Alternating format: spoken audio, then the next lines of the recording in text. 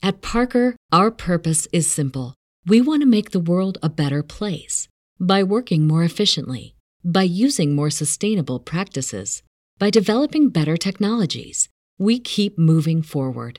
With each new idea, innovation, and partnership, we're one step closer to fulfilling our purpose every single day. To find out more, visit parker.com/purpose. Parker, engineering your success.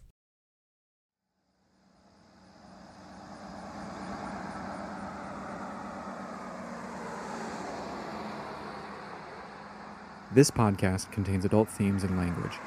Listener discretion is advised.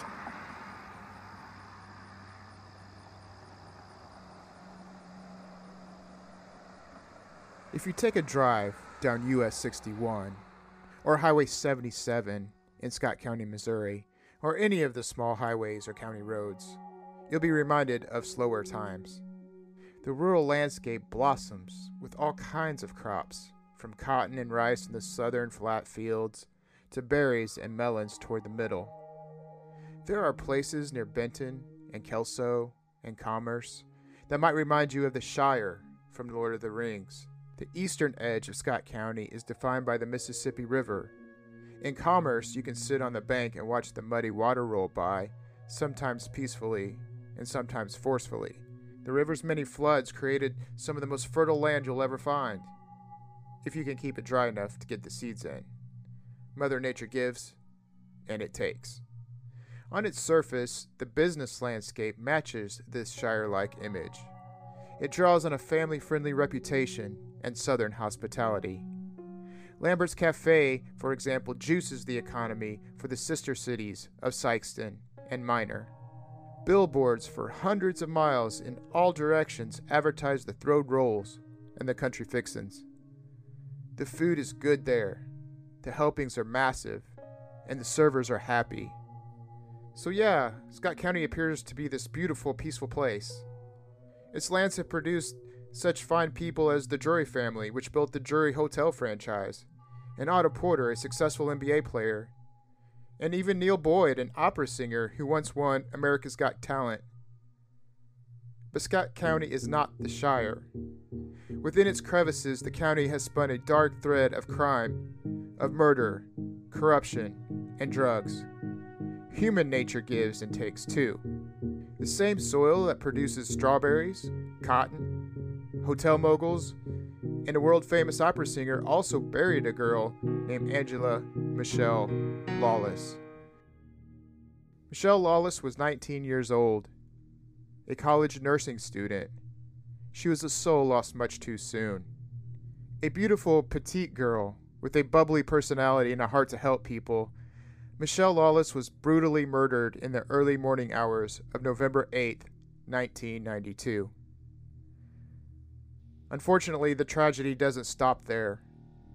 In the summer of 1994, in fact the same day that O.J. Simpson made his famous Bronco ride, a thin, pale, sometimes homeless white kid was sentenced for Mischelle's murder. Josh Keyser would spend nearly 16 years in prison for a crime he did not commit. Josh never met Mischelle, but their stories intersected at Interstate 55 and Highway 77. Mischelle's murder is still unsolved, but there are suspects, there are secrets, there are questions, and theories. To unearth the reasons why Mischelle was killed and why Josh was railroaded, you have to get into the soil of Scott County. You have to go to where 5-gallon buckets of methamphetamine were buried in backyards and along fence rows. You have to peek under the rocks of court transcripts. You have to go the exit ramp, the stop sign, the payphone, the outer road. You have to go to Michelle's grave. You have to go to where the secrets are buried. I'm your host, Bob Miller. You're listening to The Lawless Files. Bill was kind of a kingpin in Scott County for a lot of illegal activities going on. He was a crooked sheriff. There's no question about it in my mind. Even then, at that time, we all knew, you didn't go down there and do anything if, Farrell did not want you in his county. It was fucking horrible, Bob. It was the biggest frame-up, awful job. Norm threatened me if I didn't back off this case that I'd end up, quote, face down in a cornfield. If Big Walter's with my ass, if he listens this fucking message, fuck you, Big Walter. Fuck you. But you better be careful walking out your front fucking door. You fucking bastard. Or I'll shoot you between your fucking eyes. You son of a bitch.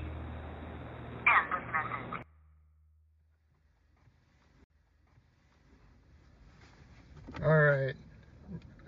Can we start by you just kind of introducing yourself and who you are and the role that you've played all these years?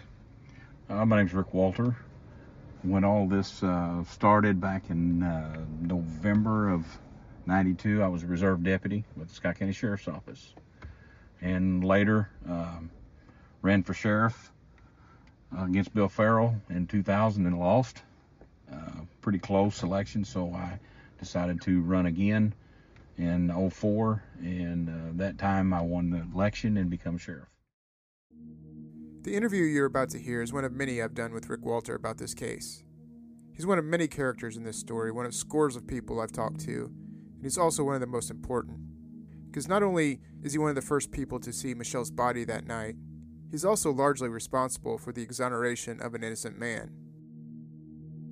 To start this podcast, I decided to take Walter back to the sheriff's department where Mischelle's story started for him. I wanted to retrace his steps and let him tell in his own words what he witnessed and what he remembers about that night. I also wanted to give you, the listener, a lay of the land to describe some of the important places in this story. Well, that night the old jail sits in front of where the new jail is located. And that was where the dispatch area was. And I was in the dispatch area that night doing a background check on a new reserve officer. I was a commander of reserves at that time. And I guess it was, I don't remember the exact times that this couple came in. And they told us that there was a vehicle sitting on the off-ramp there at Benton off of by 77 and 55. And said there wasn't anybody around that they could see, and that the car was running with no one around it, and gave their information, their names, phone number, and they left. That time I decided I was going to go down and check it out because back then we didn't have a full-time road deputy at night, and Roy Moore, who was working Benton City, had just gotten off of work, and he asked if he'd ride down with me, so we didn't take a patrol car. We took my personal vehicle and just drove down to the scene to see what we could find out. The couple who walked into the jail that night were Jerry and Ruth Householder. They walked in shortly before 1:25 a.m. Ruth was driving and Jerry was riding shotgun. They saw a car and it was still running, but they could not see anyone inside it. Jerry started to get out to check the situation, but Ruth thought better of it, and it was her decision to drive to the sheriff's station. Investigative documents show that about the same time that Mr. and Mrs. Householder were reporting the stalled car, a man named Roy Easter was coming home from a pool tournament in nearby Charleston, Missouri. He saw a man about 6 foot to 6'2" walking near the crime scene. On the way down, we just thought maybe somebody had passed out, and maybe from what the people came in, that's kind of the way they acted and what we thought. It was just maybe somebody that had been drinking and pulled off the side of the road and passed out. Okay. Can you tell me who else was working with you that night? That night there was two other folks working in the jail as a jailer and dispatcher, and Wes Drury was I believe the dispatcher, and Jimmy Newman was the jailer. And at that time you just kind of took turns doing both jobs. So who was officially the dispatcher and who was officially the jailer that night, I don't remember. I just know that they would just interchange with each other and work that night. It took us about 3 minutes to drive from the sheriff's office to the crime scene. Benton, Missouri is a very rural place. There aren't a lot of streetlights on this stretch. It's busier now than it was back in 1992. There was a small gas station called Cut Mart off to the left, but it was closed. When Walter and his colleague Roy Moore made that drive that night on November 8th, It was cold. There was a thick fog. There would be frost in the morning. As they approached the exit ramp, cars and semis passed on the interstate, their drivers having no idea a life had just been taken. Okay, we're going to drive across the overpass, and I'm just going to pull over here kind of on the other side of the road where that van... Walter and Moore drove over the bridge and turned right, going the wrong direction on the exit ramp. Walter pointed his headlights at the maroon Buick Somerset. The car was parked behind the stop sign, off on the shoulder, her wheels pointed straight. The car was stopped far enough behind the stop sign that Walter's car had enough room to park in front of her so that the back end of his car was not impeding traffic going east and west on Highway 77. Then what happens? We got out of the car, which, with me pointing southbound, my driver's side was on her passenger side. So whenever I got out of my vehicle, I walked up to the passenger side. Roy got out and he walked up straight up to the car on the driver's side, and he said I shined my flashlight inside the vehicle because there wasn't any light on. There wasn't a street light here at that time. There wasn't any lights inside the vehicle that you could see inside until we shined our light inside it. And that's when Roy said, it looks like there's somebody in the vehicle. I tried to open the passenger side door, and it was locked. And that's when I went around the car to the driver's side and opened up the door, and that's when we saw Mischelle laying in the car. So it was you that saw her, or was it Officer Roy saw her first?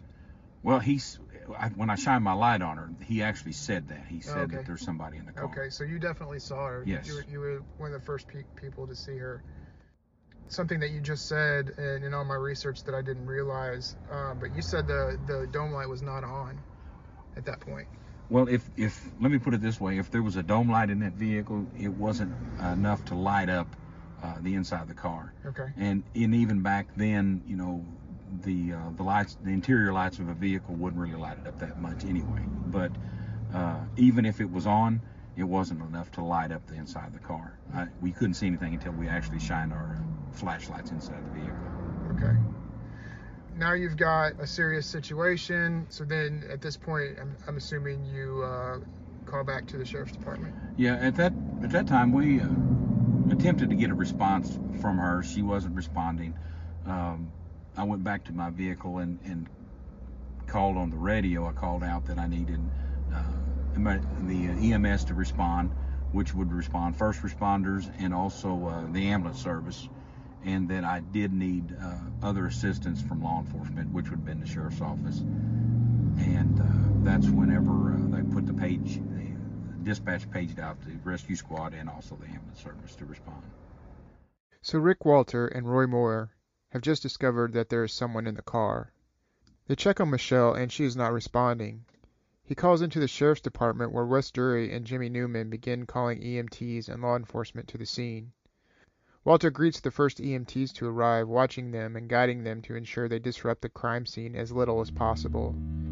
It's about that time, when the chaos was at its peak in the sheriff's office, when something rather unusual happened. A man walked into the sheriff's office, shaken, announcing his name as Matt Abbott. He told jury that he had just come from the Benton exit where a girl had been shot and killed. Well, I didn't know anything about it, and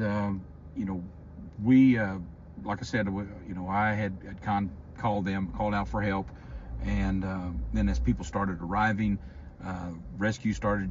They was some of the first that got there. The ambulance service got there. My concern was that, of course, life saving is first, but I also didn't really have a lot of faith that she was still alive. I thought maybe she was dead, and that I didn't want the scene contaminated, so I asked them to be very careful and try to keep as many people out of the scene as possible. Later, I learned that somebody else had came into the sheriff's office to report that they saw this vehicle down here.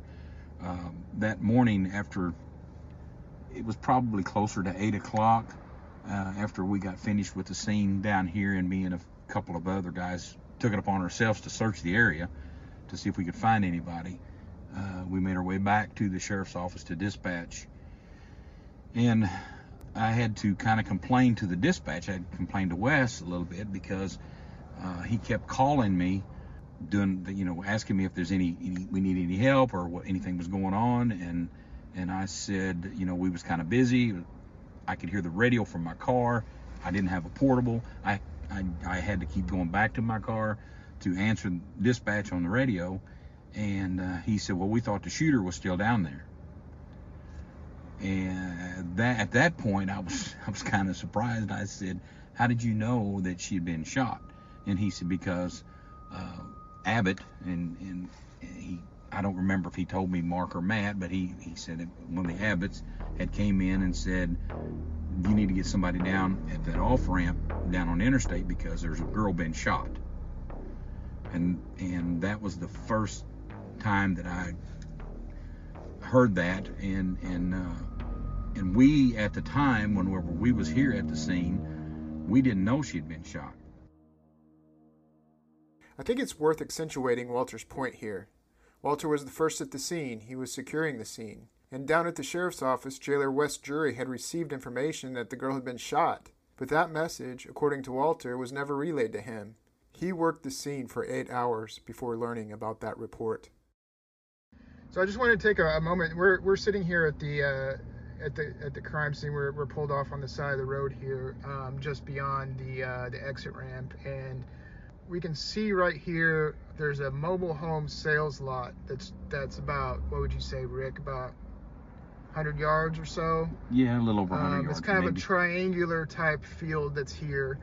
And right in front of the sales lot, there's an outer road that goes and winds back kind of into the distance. It goes down and dead ends about a half mile past the treasure sales. The first officer after Rick Walter and Roy Moore to arrive at the scene was Officer Kinsley from the Missouri Highway Patrol. Only 5 minutes after the householders reported an abandoned car, a man claiming to be Matt Abbott reported a girl had been shot and killed. Walter and Moore had discovered a girl's body inside a car, but they'd yet to determine the cause of death. It wasn't too long after that when another strange thing happened. Moore watched a car turn around on the outer road in front of the trailer sales lot and turn back toward the crime scene. Officer Moore stopped the car as it came up the hill. And the vehicle pulled up and stopped, and Roy asked him, he said, you need to move on, and they asked what was going on and that they were looking for gas. Moore later testified that he observed a white car coming from a westerly direction. He saw it drive over the overpass, head east, and he saw it turn down the outer road and come back real slow. In his testimony, Moore said, quote, I'm not fluent at all in Spanish, but he spoke very little English. The best I could tell, he was asking where he might go and get some gas. I just asked him what he was doing there, and that's when he asked me if there was a place in town I could get gas. I had to ask him this a couple of times because the first time I didn't understand him real clear. Unquote. Moore did not get a license plate number. He admitted that was a mistake. He said the car was a late model station wagon or possibly a hatchback. He said there was just one man in the car. A few minutes later, though, it happened again. A car drove down the outer road, near the sales lot, and turned around slowly and came back toward the crime scene. But this time, the man did not speak broken English. Right. Yeah, that's when he said, I'm the one that reported this. Roy Moore contacted dispatch. He contacted Wes Drury, and he said, hey, I've got a guy here that was one of the first ones to see this and turn it in. And he said, I'm going to send this person up to the sheriff's office. And Wes Drury radioed back and told Roy Moore that he knew who it was, that he could go ahead and just send him home, and they would talk to him later. Roy responded and said on the radio and said, I'm going to hold him here and let a deputy talk to him to get some information. And again, Wes Drury told him, he said, I know who it is. I personally know this guy. You can send him home. We'll contact him later. So this man, who gave his name as Matt Abbott and was the first to report the death, much less a homicide, was released from the sheriff's department by Wes Drury, who was manning the phones at the jail. Matt Abbott then returned to the crime scene, first driving down the outer road, turning around and stopping to talk to a police officer. We're a mere 10-15 minutes into an active crime scene, and already law enforcement has 3 times released the first witness to report the crime. And they also failed to get the license plates of 2 vehicles driving suspiciously at the scene, or did not get the license plate of this vehicle either. The investigation was not off to a good start. So who's in charge of the scene at that point? Whose decision would it be to send a witness? Well, at that point, I don't think I had a deputy at the scene. At that point, I was a reserve deputy, but with the authority of the sheriff's office. Roy was not commissioned deputy at the time, so he was out of his jurisdiction, and I didn't know that he had talked to this guy because I was still at the vehicle trying to secure the scene and not allow anybody to contaminate it. Yeah. So his direct the direct authority over Roy at that time would have been Wes Drury, because he would have been calling the shots because Roy was talking to him on the radio. Okay, all right. Well, that makes sense. If Chief Deputy Tom Beardsley would have been there already, and it didn't take him too long to get there because he doesn't live too far away, but that would have normally been his call if he was on the scene, correct? Oh yeah, and if he was on the scene, or if any other deputy would have been on the scene, or even if Roy would have asked me, you would have definitely held this guy to question him.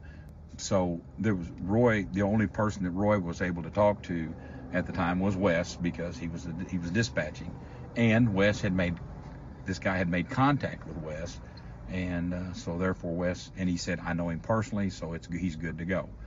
Had Tom Beardsley been here, or any other deputy at the time, or if Roy would ask me, I would have said send him to the sheriff's office and we'll question him later. Yeah, because at this point you're under the assumption that there's been a murder. Normally there would be a real sense of urgency that there could be a murderer in the proximity of this that you need to be on the lookout for, and so any information that would come in would probably be important, right? Exactly. Well, because of the way that Mr. Abbott reported this, he reported it that this girl been shot. And at that point he's the only one that knew that she had been shot. We didn't know until after being on the scene for a little bit, when we found the spent casings inside the vehicle. We didn't, because the majority of the blood in the vehicle was from blunt trauma. It wasn't from the gunshots themselves. So, at that point, she could have been beaten. It could have been beating, could have been a stabbing. You don't know where that blood's coming from. Right. Yeah. So whenever he walked in and told Wes, there's a girl been shot, at that point he never should have left the sheriff's office. He should have been set down right there, and normally that's what you would have done, and have him questioned by an investigator. Yeah. Walter mentioned earlier that he was a reserve deputy. Reserve deputies in Scott County were unpaid volunteer positions. Walter was one of several officers that night, paid or otherwise, who worked through the entire night. Before long, the coroner arrived and pronounced her dead. They took her body away. Several officers worked the scene that night. The highway patrol handled a lot of the evidence gathering, taking photos and videos. The sheriff, Bill Farrell, and Deputy Brenda Shivitz notified the family, and they started gathering information such as the names of boyfriends. Soon Farrell and Shivitz would visit the home of a boy named Leon Lamb. In the meantime, Walter and others, including Chief Deputy Tom Beardsley, searched the area, especially around the sales lot, checking all the unlocked mobile homes.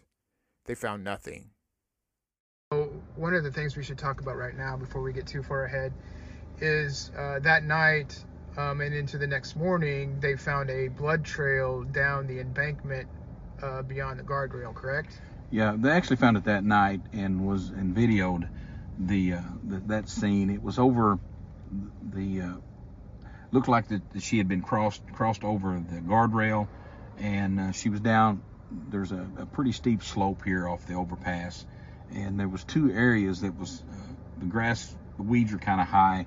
2 areas that was mashed down, looked like there had been a fight down at the bottom of that slope, and there was blood. There's quite a bit of blood down at the bottom of the slope in those two areas, and there was a blood trail going, what appeared to be going back up to the car, crossed over the guardrail, and that's where they had blood transfer, where it looked like somebody was, and the blood transfer would be like some blood had rubbed off of your pants or your hair or something like that, and there was actually a couple droplets on the guardrail also, and there was droplets going from the guardrail where she was crossed over up to the front of the car.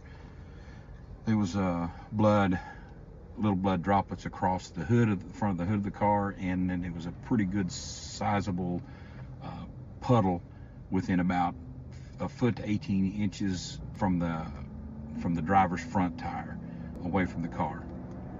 So the immediate assumption is that she was down the hill, something happened, some sort of fight occurred, and she was taken back to the vehicle or made her way back to the vehicle, and then she was shot inside the vehicle.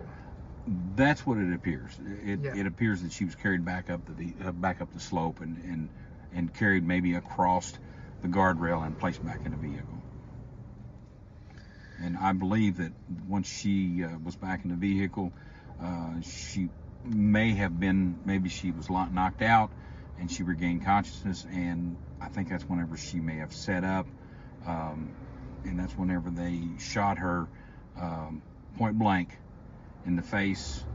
The bullet traveled all the way through her into the headrest of the passenger side of the vehicle. Her head was turned as she was shot in the back of the head. That bullet went through her and lodged under her right front eye, and then she was shot one more time in the back, and that bullet passed all the way through and through her back, through her breast, and into her right forearm where she lay. What Walter just explained there is very important. Mischelle was shot 3 times. The first time in the face, then in the head, and the last shot went through her back, out her breast, and the bullet lodged in her arm, the holes perfectly aligned. Walter made sure the crime scene was not altered by the EMTs when they checked her for her vitals. She was not moved from that position. There are 2 more details about the crime scene you need to know that are very important that Walter left out of his description. One was that the car was found with the window about halfway rolled down. And the second was that there were no rings on Mischelle's fingers. Normally she wore rings on her hands. This is the outer road. This is how long it takes to get to the outer road. It's just right here. And there's a sign here that says dead end, and there's a long row of mobile homes. Was it kind of like this back then, Rick? Yeah, there wasn't. It was set up similar to this. You know, it's asphalt now, which has been there for several years, but I don't think it was asphalt back at the time. By now you might be wondering why I keep bringing up the sales lot. The mobile home sales lot plays a very interesting role in this case, and we'll get into that in future episodes. Glenn Farrell is the former boss of a man named Kevin Williams, a character that we will talk about in later episodes. There are several characters we will talk about later, but it helps to know that Mischelle stopped on an exit ramp about a half a mile from her house. That exit ramp was a mere 100 to 150 yards from an outer road where 2 cars, minutes after the murder, turned around and drove slowly back toward the crime scene. Roughly 6 hours later, officers were still working the scene. Beardsley, the number 2 ranking officer in the department, had heard that Matt Abbott had reported the crime to the sheriff's office. Wes Drury, the jailer who released Abbott at the jail and then twice declined to keep Abbott for an interview just minutes after the murder took place, knew Abbott's father. Larry Abbott owned a gas station up in Scott City, a few miles away, where many of the officers would grab drinks and snacks on their breaks. When Drury called Larry, he found it wasn't Matt Abbott he talked to the night before. It was Mark Abbott, Matt Abbott's identical twin. So just a few hours into the murder, the Scott County Sheriff's Department didn't know who actually reported the crime.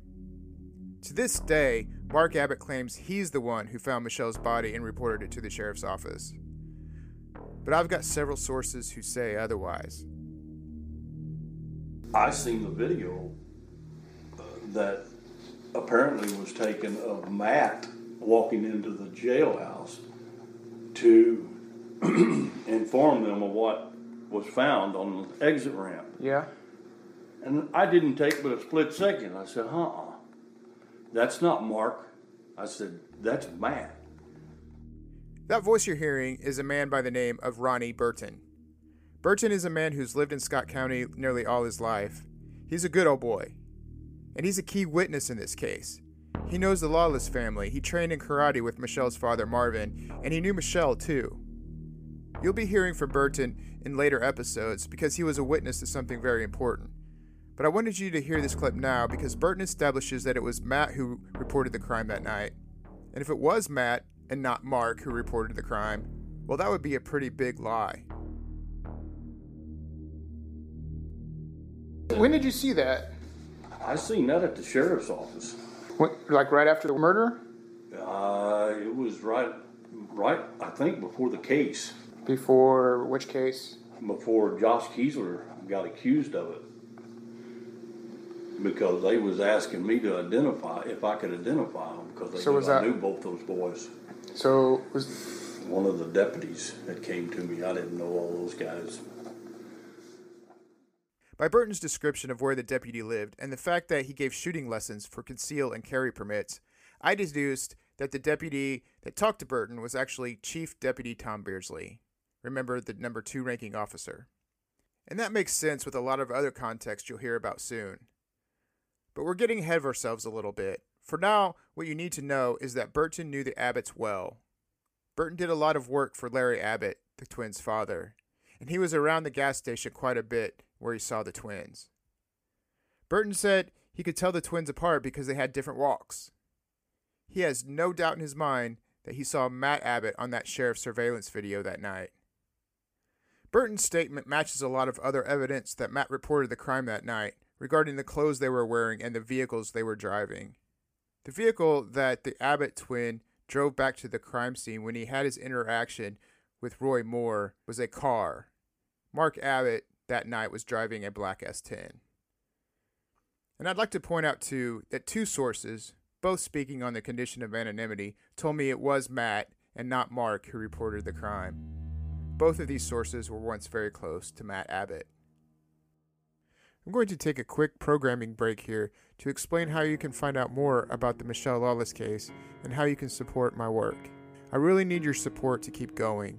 Please go to thelawlessfiles.com and subscribe to get access to all kinds of content, including bonus podcast episodes, blog posts, timelines, and more. You can also binge listen to all the available episodes. Right now on the website, subscribers can find out what I hope this podcast and upcoming book can accomplish and how you can help. Subscribers can read in more detail about clues I found in public court records and information I still hope to uncover. There is also a reference guide to most of the names mentioned in this podcast, so that's just a sampling. But more than that, your support and subscriptions are important to make sure that my work can go forward. This project is 4 years in the making.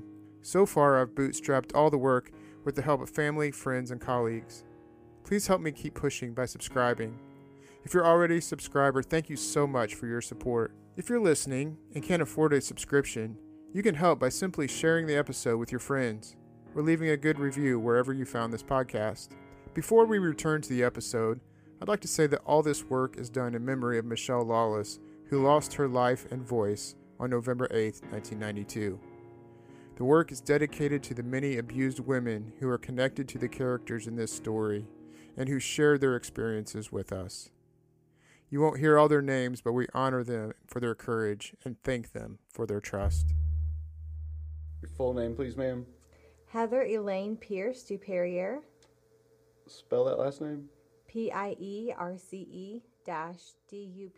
The Lawless murder story is immensely complicated, and I want to keep things as simple as I can for you as we walk through this journey. I was able to gather a bunch of friends and colleagues to read sections of transcripts. I think the testimony you'll hear throughout this podcast is critical to the case, and I want to bring this information to you verbatim when possible so you can hear exactly what was said at different times. As a matter of transparency, it's important for you to know that our readers are not professional voice actors, but they are reading directly from the transcripts.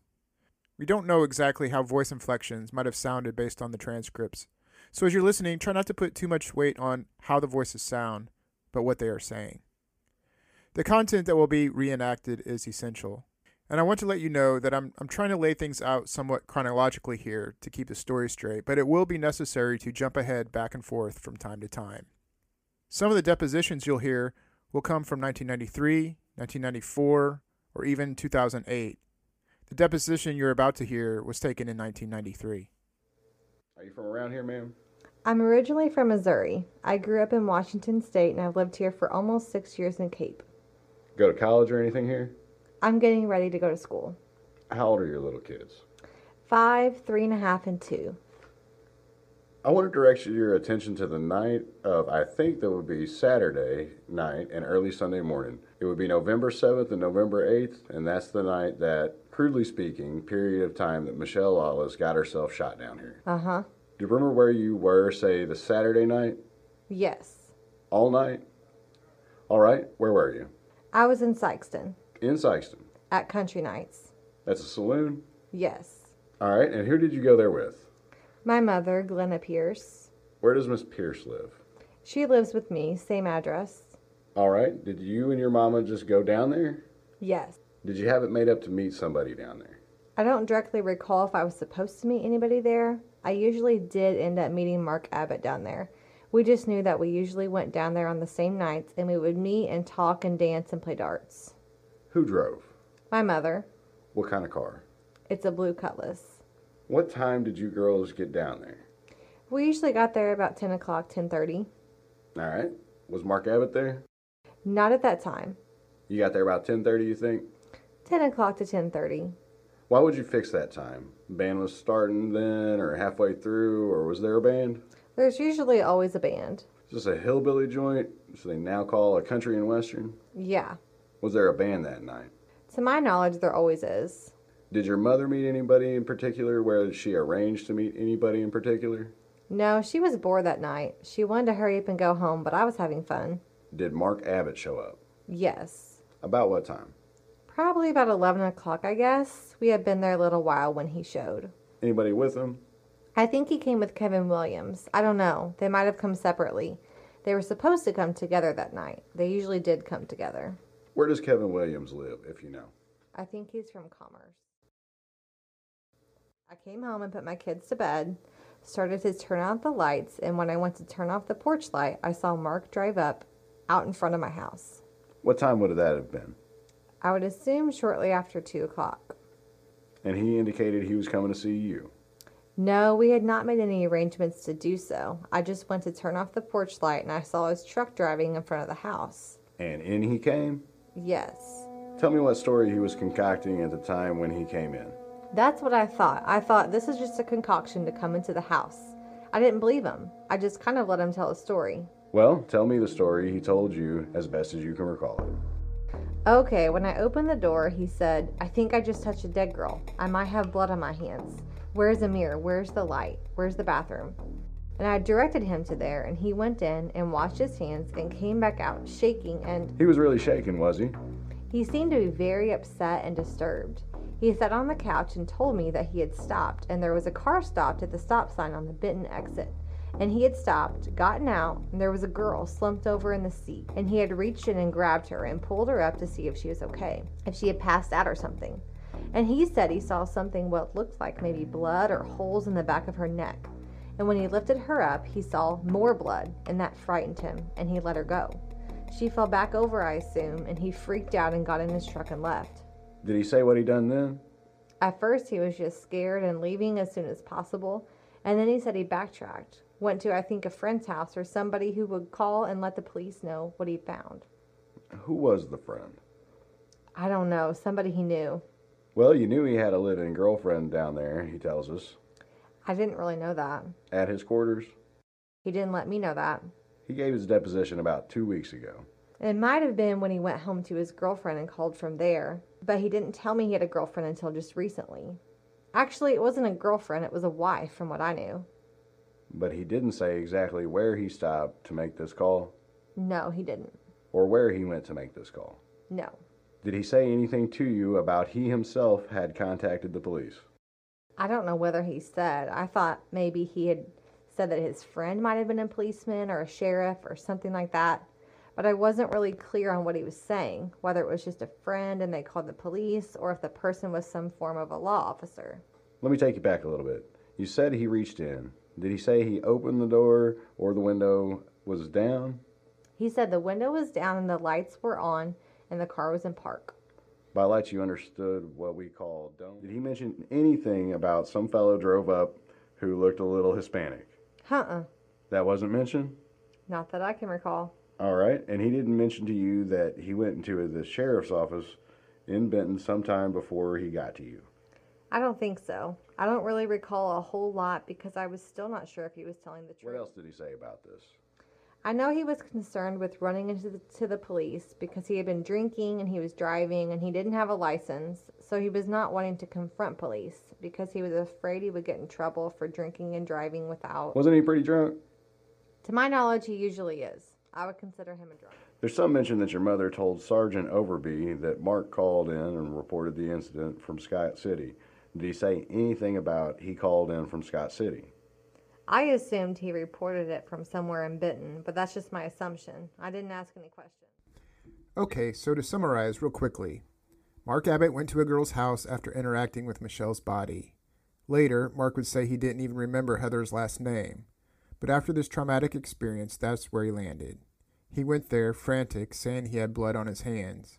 He would stay there for several hours, leaving shortly after 3 a.m. It's impossible to know what we might do in such situations, but I can't help but think this is strange behavior.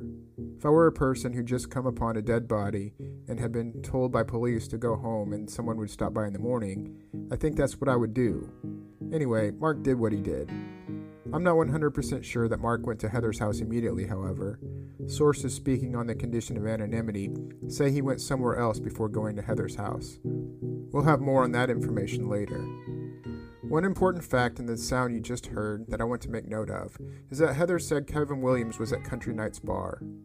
Heather said they usually came together, but that night she thinks they might have come separately.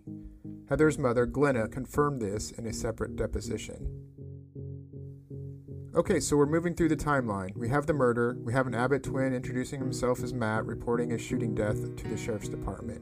We have one of the Abbott boys returning to the crime scene. And then we have Mark stopping by Heather's house, whom he had seen earlier at the bar. Mark sleeps a few hours on the couch there.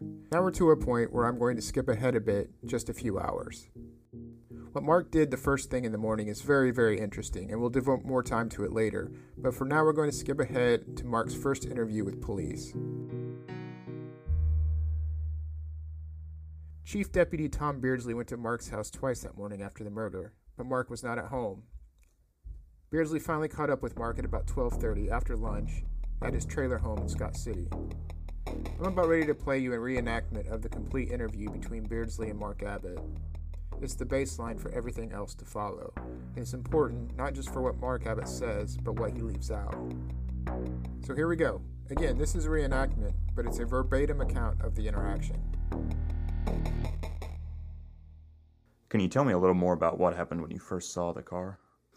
Well, when I first saw the car, I just pulled off the side of the road, you know. Which way were you going? I was going north and got off at the exit. Okay, so you passed the car? Yeah, I pulled up beside it. The lights were on, the interior lights were on, and I could see somebody there.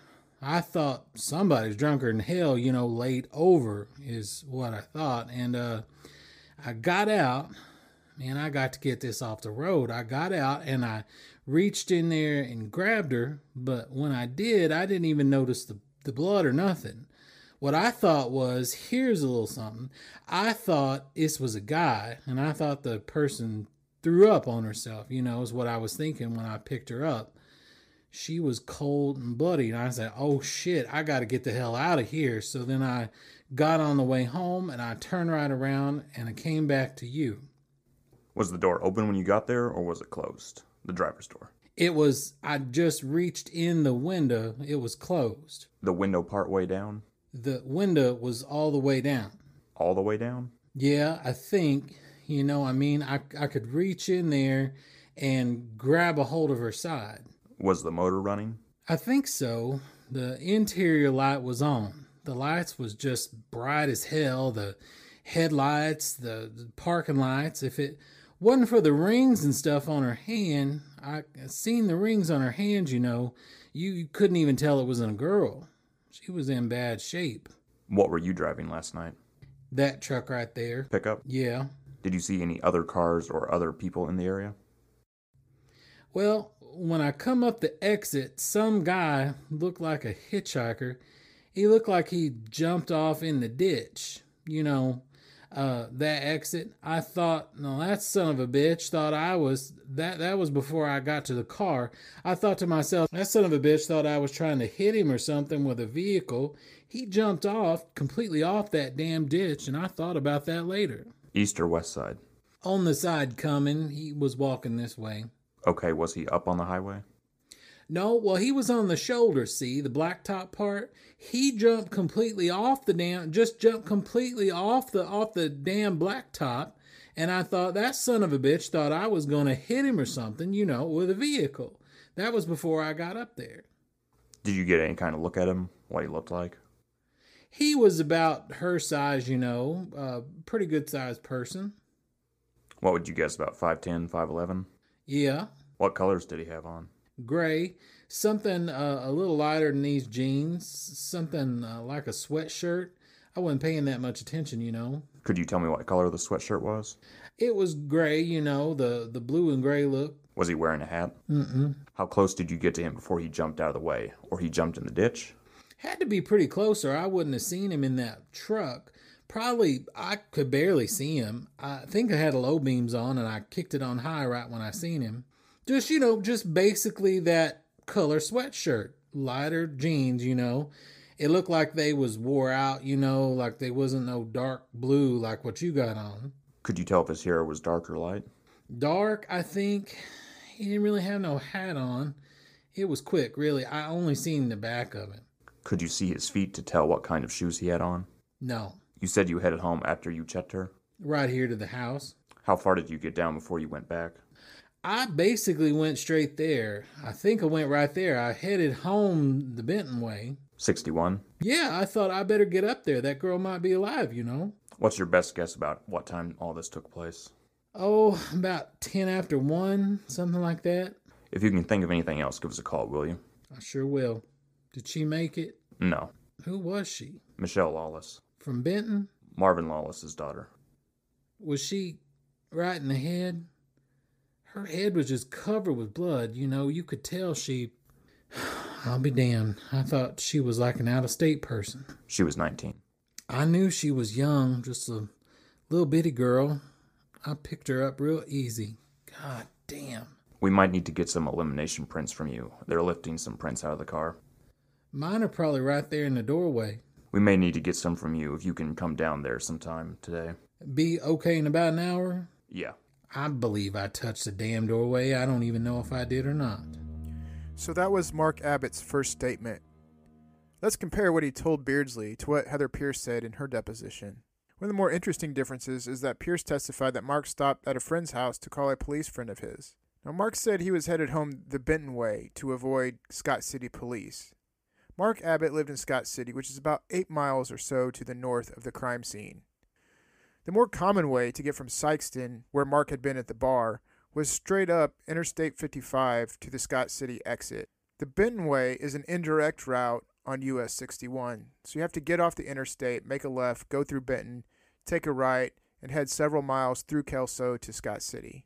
But if you know the lay of the land, it wouldn't seem like any big advantage to go the Benton Way versus the interstate if you're looking to hide from Scott City police.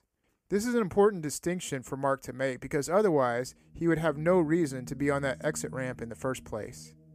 It would make complete sense to take 61 through Kelso after he reported the crime at the sheriff's office, but instead, the Abbott twin, whichever one it was, went back to the crime scene back at the interstate interchange.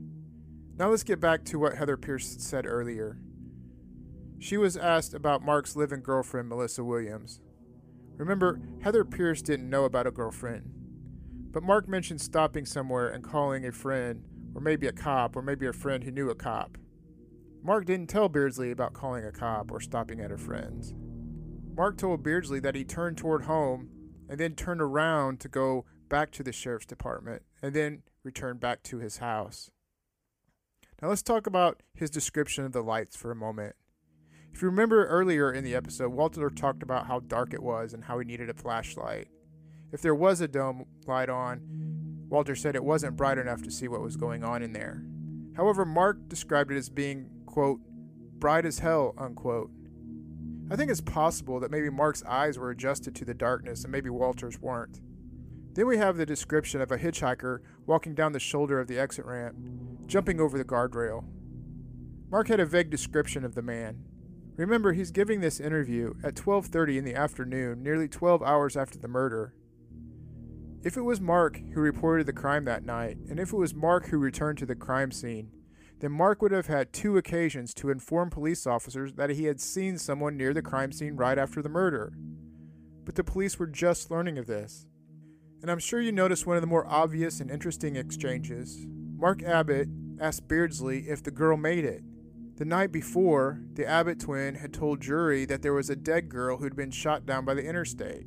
And there's one thing I need to point out for future reference, but tuck this one away in your memory. Beardsley asked specifically if Mark saw anyone or any cars near the crime scene, but the only person Mark mentioned was the hitchhiker jumping off the blacktop. At that interview, Beardsley wasn't armed with all of this information I'm telling you, but here's one thing he did know. He knew the window of Mischelle's car was halfway down. Beardsley testified many years later that he read Abbott's body language, and based on his training, he said Mark looked nervous and appeared defensive. So Beardsley, the number 2 ranking officer in the sheriff's department behind Bill Farrell, would send Mark up to the jail for fingerprints and a second interview. Beardsley had every intention of talking to Mark again. Later, Beardsley would be the only member of the sheriff's department to ever state that Mark Abbott was a suspect. He made certain that other people in the department knew his thoughts on that. But that information, that Beardsley named him as a suspect, was kept secret for a long, long time. Beardsley never got a chance to interview Mark Abbott again. By the time he checked for footprints from a possible hitchhiker and got back to the sheriff's office, Beardsley had been taken off the case. In just another hour, Mark Abbott would give another interview with a different detective, Brenda Shivitz, an investigator who typically worked domestic and sexual violence cases. According to Beardsley, it would be her first murder case. The second interview with Mark Abbott was not recorded and transcribed like Beardsley, and in that interview, Mark introduced a different person and another vehicle near the crime scene.